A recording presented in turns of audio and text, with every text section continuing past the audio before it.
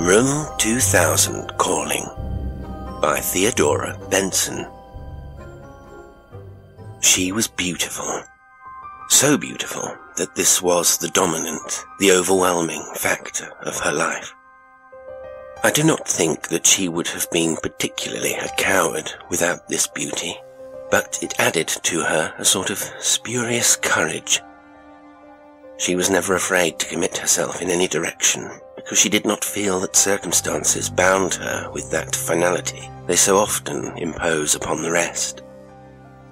She counted upon her natural gift to carry her with grace, and even triumph, through retreats, evasions, and disavowals, which shame or lack of self-confidence forbade to others. And so she brought to each occasion a misleading, fugitive sincerity that scorned to listen to the counsel of the world or the threat of the future. She responded to the Secret Service agent with that generosity of hers that counted not the cost, knowing well enough that it never had happened that the cost had been borne by her. He loved her, she realized, with all that makes a man. But then, after all, so did she love him. "You don't really mean it," he said. "It's only moonlight and glamour. I just excite you. You don't really give a damn for me. You'll forget me, so that in a little while from now you wouldn't put yourself out to come and see me if I were dying." Straining herself to him in his arms, she cried, "That isn't true. Living or dying or dead, I'd come to you if you sent for me, no matter where or no matter when."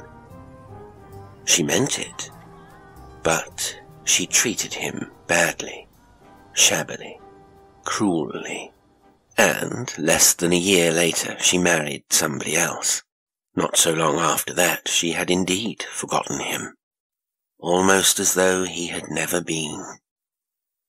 She had not seen him for 3 years, and she had been married for 2 when she and her husband went to live for a while in New York. Her husband was away, spending a few days with a business friend in the country, when, on a certain evening, she went out to a party, and returned at 2:30. As she came into her room, the telephone began ringing. She recognized the voice of her Secret Service agent, as unmistakably as though she had last heard it yesterday.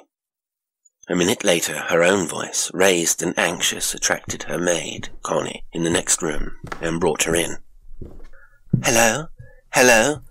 They've cut me off. Operator, can you reconnect me? I was cut off. I want the Hotel Savoyard. Room 2000. No, I haven't got the hotel number. They were calling me. Wait a minute. Oh, never mind." Impatiently, she replaced the receiver. She said to her maid, "Connie, I think I'm going out again. You needn't wait up." "But Madam has just come in." She brushed that aside. "What of it? It's only 2:30, the edge of the evening, and I'm a grass widow. Besides," she became confidential, and a little uneasy, "I've had a telephone call asking me to come round, and it sounded important. I was cut off in the middle." "I don't know what's the matter with the telephone tonight, madam," said Connie. "It's rung a dozen times since 1 o'clock, but each time I answered it, there was nobody there." As she said good night to Connie, gathered up her cloak and bag, and sped away. She thought to herself, "I suppose I'm right to go. It was funny, wasn't it? But it's such luck my creature being away. And I'm looking lovely." Yes, she was looking lovely. Lovelier even than she had looked last time she had seen him, 3 years ago. She touched up her face and patted her hair in the elevator that took her up to the 20th floor. Full of confidence, but oddly excited, she tapped at room 2000's door. There was no reply. She could just make out that the light was on. She waited a moment, tapped louder, waited again. Her mind revolved rapidly. "I wonder what he'll be like. After 3 years. What will he think of me now? I wonder what on earth made him call me up, and how he knew where I was. He sounded so queerly urgent. And why did he quote what I said to him that time about coming to him if he should ever send? It wasn't very tactful to bring that up, all things considered. Why doesn't he answer? He did sound urgent. Something about the silence and the lateness of the hour began to scare her. She ran to the elevator and went down again to the lobby. She made them telephone to his room, but they reported that the receiver was off. Finally, she made a bellhop take her up again with the key. She never finally forgot the sight that room 2000 presented when they opened the door. It was in a state of the wildest disorder, floorboards torn up, cushions slashed, the contents of the drawers scattered everywhere. On the bed, smiling an amused but somewhat chilling smile, lay the Secret Service agent, with his throat cut almost through. His hands hung limply down, one each side of the bed, and near one of them hung, scarcely more limply from its cord, the disconnected telephone receiver. His gold watch also hung out upon its chain, and the pocket that should have sheltered it was turned half inside out, as though the watch, which by the way was not going, had been snatched violently from it. The flesh had curled back each side from the wound in the man's neck, and this wound was so deep that the head, had it lacked support, might have torn itself from the body. The bellhop turned aside and was sick in the corridor. The lady took a long, steady look, wondered why she presently had a sensation of suffocating, and realized that she was holding her breath. She looked away and breathed quickly and gaspingly. Then she and the bellhop pulled themselves together. They closed the door. They took the elevator. They travelled 20 floors down again and gave the alarm. The hotel manager was summoned. More to the point, the police were summoned. Of vain necessity, a doctor was summoned. The lady behaved well, quite composed, and still lovely, but very, very ghastly. She waited alone in the little room that the management allotted. The police would surely have a few useless questions to ask her, and very surely she would have questions to ask the police. The police had plenty to do. The murderers had been so suddenly interrupted by the arrival of the lady that they had not made a very tidy getaway. In their hurry, they had really left some clues, and a slender, not so very slender, chance of tracing them. Best of all, they had failed to find the paper for which they had killed the Secret Service agent. It looked as though they had almost had their hands on it, after their long frantic search, when the interruption had come. For surely it must have been they who had plucked that watch so rudely from its pocket, who in their fright had dropped it again as rudely, leaving it dangling by its golden chain. Sure enough, inside the watch case the thin folded paper lay, and ample provocation that watch had for not going, since that was all the works it contained at all. It was about 4 in the morning when one of the police came to interview the lady who had found the corpse. That is, nearly an hour after the alarm had been raised. He smiled to himself, much tickled by the realization that the killer had been tearing the room to bits with nothing to show for it for some time, when the lady had knocked at the door at about 10 minutes before 3. For the lady, the wait till 4 o'clock seemed very much longer than it did for him. She kept seeing that neck she had used to encircle with her fingers, slit across, and almost through. Those hands that had been so very strong, limp and horrible now, hanging as foolishly as the telephone receiver that dangled from its cord. The telephone. All the time she kept thinking of her dead lover's voice, so unmistakable, so urgent, calling her in the name of that promise made long ago. She who had broken many promises to him had, after all, kept that. 4 o'clock now. An hour and a half ago he had been talking to her. It seemed hardly possible. An hour and a half ago. Thank God. Somebody coming at last. Footsteps. That big police force, tough talking in a quiet but somehow penetrating voice. Yes, they've been searching for 2 hours clear, he was saying. The doctor swears to it. That stiff up there has been dead for a good 3 hours. He opened her door and paused upon the threshold. Why, doctor, he called. Come here. The lady's fainted.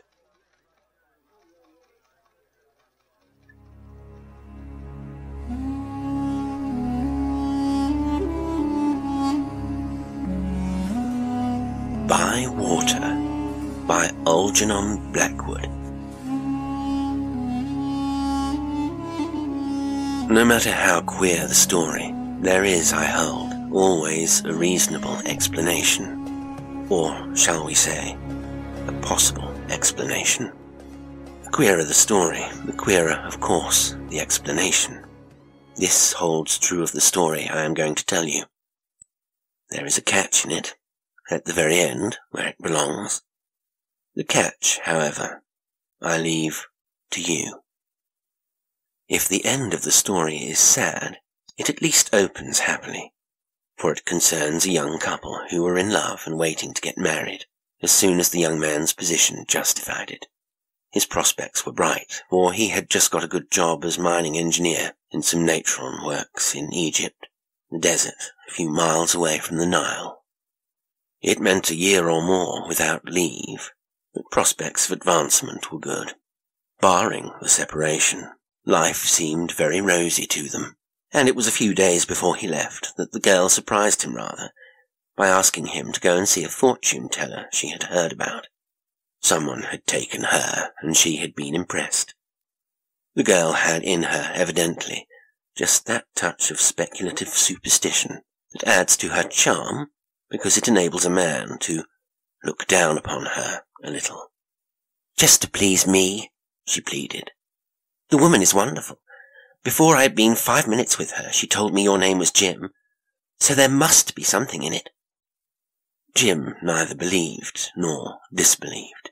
He felt really no interest of any kind, but the girl was in earnest. He went, he listened, he paid the fee, and he came back with his report, making a little story of it in the way he knew she loved. Results, however, were meagre and unconvincing. "I'm going to make a long voyage," he reported. "A lot of money is coming to me. I'm going to marry a girl with dark hair and eyes." He gazed into her blue eyes and kissed her golden hair. His rather superior smile was, no doubt, exasperating. All the same, he didn't fool her. She had noticed a hesitation in his voice.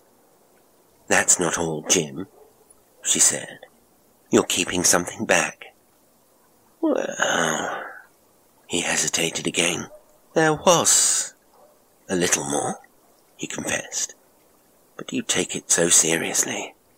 Something unpleasant?" she interrupted, nervously. Jim laughed. But he had to get it all out of his system then. The woman had warned him to be careful of water. Of fresh water. "She can't have meant washing," he laughed. "And it's certainly not shipwreck. I shall be a clever man if I can get drowned in Egypt. There's only the Nile, and the works are several miles away." "Drowning, Jim?" the girl exclaimed. "Did she mention drowning?" Here, however, Jim equivocated. He shook his head, passing it off with a laugh and a kiss. But he kept one sentence to himself. For the fortune-teller had said a very extraordinary thing, in warning him about his danger from fresh water. She had used the words, "You may drown, and yet not know you drown." There seemed no meaning in them. And all the way to Trieste and Alexandria, Jim was glad he had kept the rubbish to himself. The confession had nearly been worried out of him. He smiled over the promise that had been wormed out of him, for he had sworn that he would never once go to the Nile. If his work made it imperative, he would wear a cork belt. Oh, he gave fantastic promises. He kept them too, a quixotic fellow. But the nearest he ever got to the Nile was to cross the bridges in Cairo once or twice. No cork belt needed for that. Meanwhile, the time passed quickly enough. The job worked well, and the promotion and increased pay that would make marriage possible came within sight. The ridiculous warning about fresh water had entirely left his mind. The girl's letters never referred to it. The only thing he had to complain about were the hot summer months. In that scorching Egyptian desert, he had twice had a touch of the sun, though not serious. He had kept it to himself. As for the Nile, the only fresh water within reach, he had hardly seen it. He was too busy to think of pleasure trips. It was only after 18 months that his first leave came. He went to Cairo for a few days before sailing, and it was in Cairo that the nonsense about fresh water cropped up in his mind once or twice. But that was merely because he saw the river every day. Then, on a Friday, which instead of Sunday is the Mohammedan day of rest, he rode out to the works for a last look round, carrying lunch and tea on the saddle. And it was on the way back, in the savage heat of the afternoon, that his pony stumbled over a boulder on the treacherous desert film, threw him heavily, broke the girth, bolted before he could seize the reins again, and left him stranded, some 10 miles from home. He pooh-poohed it at first. He picked himself up. He could cover the distance home in 4 hours at most. But there was a severe pain in his knee that made walking difficult. A mile an hour was the best he could manage. There was also a buzzing in his head that troubled sight and made the landscape swim. And, worse than either, his provisions, fastened to the saddle, had vanished with the frightened pony into those blazing leagues of sand. He was alone in the desert, beneath the pitiless afternoon sun. Not so pleasant after all. He reflected a few minutes. The wisest course was to sit down and wait till the pony told its obvious story to the stable, and help came. And this was what he did. For the scorching heat was dangerous. He was shaken by his fall, hungry and weak into the bargain, and his knee had swollen, a misplaced cartilage, no doubt. He sat down and rubbed it. In the heat of the sun he began to feel drowsy. He was exhausted. A soft torpor crept over him. He dozed. He fell asleep. It was a long, a dreamless sleep.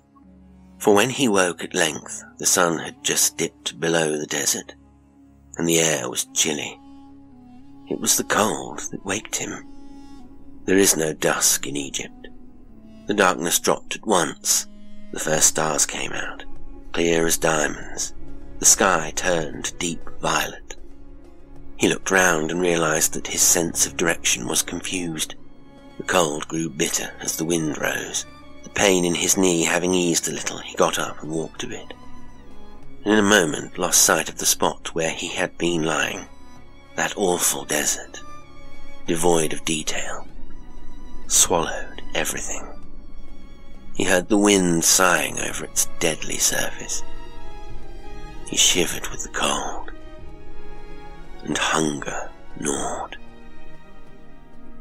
To keep warm, however, he was compelled to move, so he made a little pile of stones to mark the place, and limped round and round it in a circle of some dozen yards diameter, hobbling painfully. But when he looked for the little pile of stones, he saw that there were dozens of them, scores, hundreds, thousands of these little groups of stones. The desert's face, of course, is thickly strewn with them. The original one was lost in the first 5 minutes. He did all he could to keep warm, waving his arms like a London cabman, trying to stamp his feet, but eventually he lay down exhausted beneath an overhanging limestone crag and took snatches of fitful dog sleep. The bitter wind drove past, and the dry sand pricked his skin. The stars were out, in their bright thousands. Through his dreams, he heard the jackals cry. But it was not a jackal's cry that woke him with a start in the early morning. It was a voice. In his head, of course, a jumbled dream of the clairvoyant woman had come to him. She had said something. The sentence fled away over the desert, but one word remained. Water.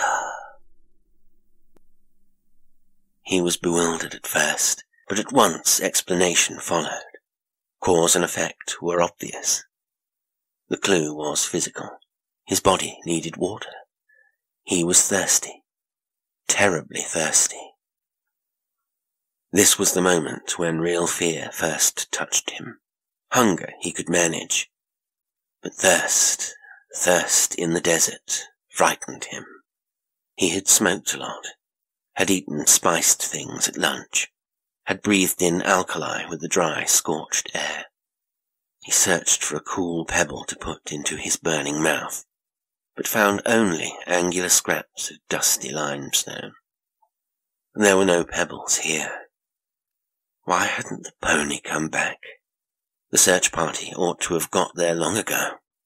It was the return of the sun he now dreaded. It came up with a sudden rush.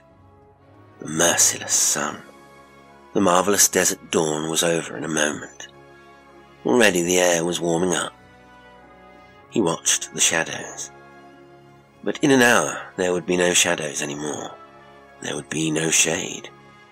He knew what that meant. The hours of furnace heat. Already his lips and mouth were parched. He watched the shadows growing smaller, retreating till they disappeared. The dawn wind had died away. The air began to burn. Wasn't it better to try and walk towards the help he knew must come? The sun, now well above the horizon, gave him a direction.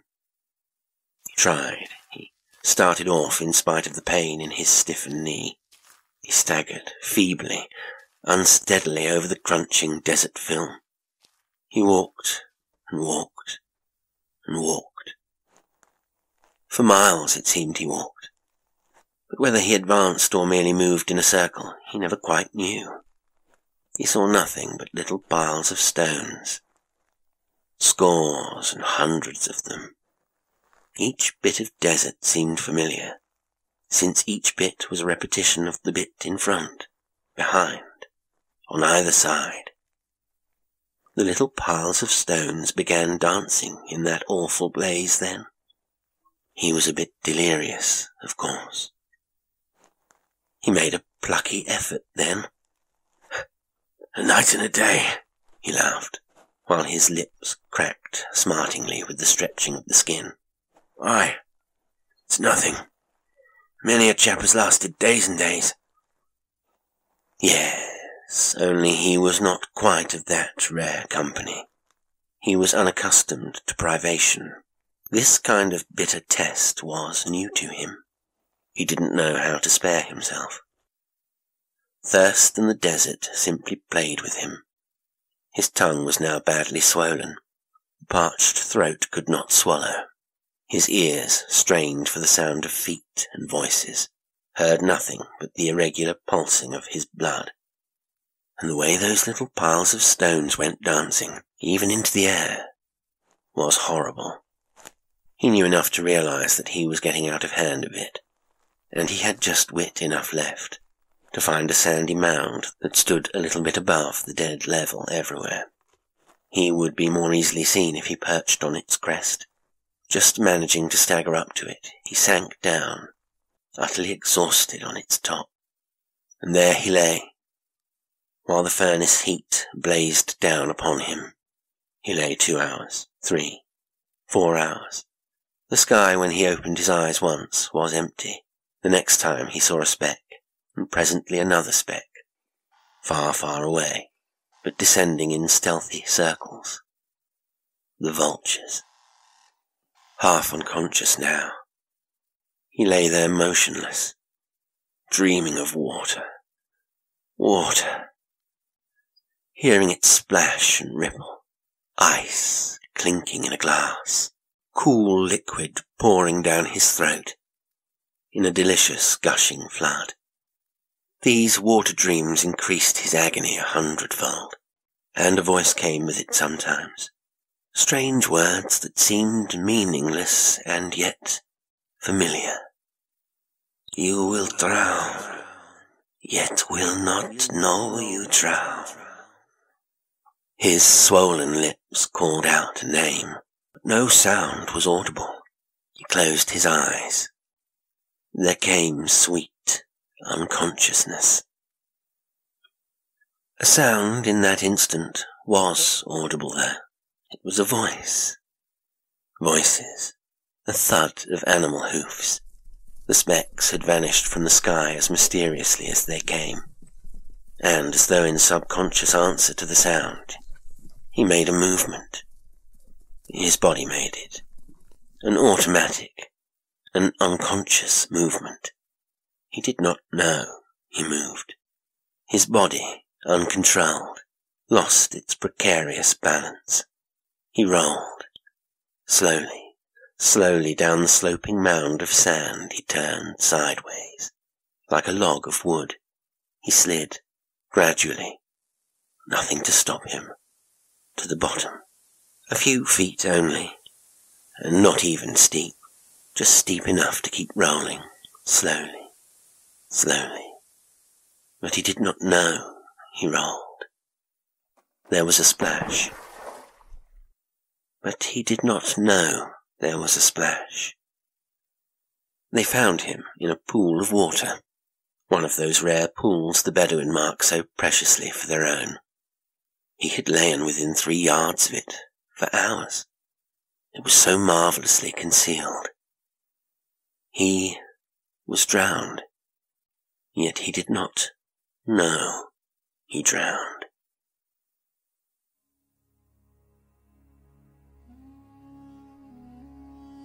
Today's stories were Room 2000 Calling by Theodora Benson and By Water by Algernon Blackwood. They were read by Jasper Lestrange. Thank you for listening, and until next time, sweet dreams.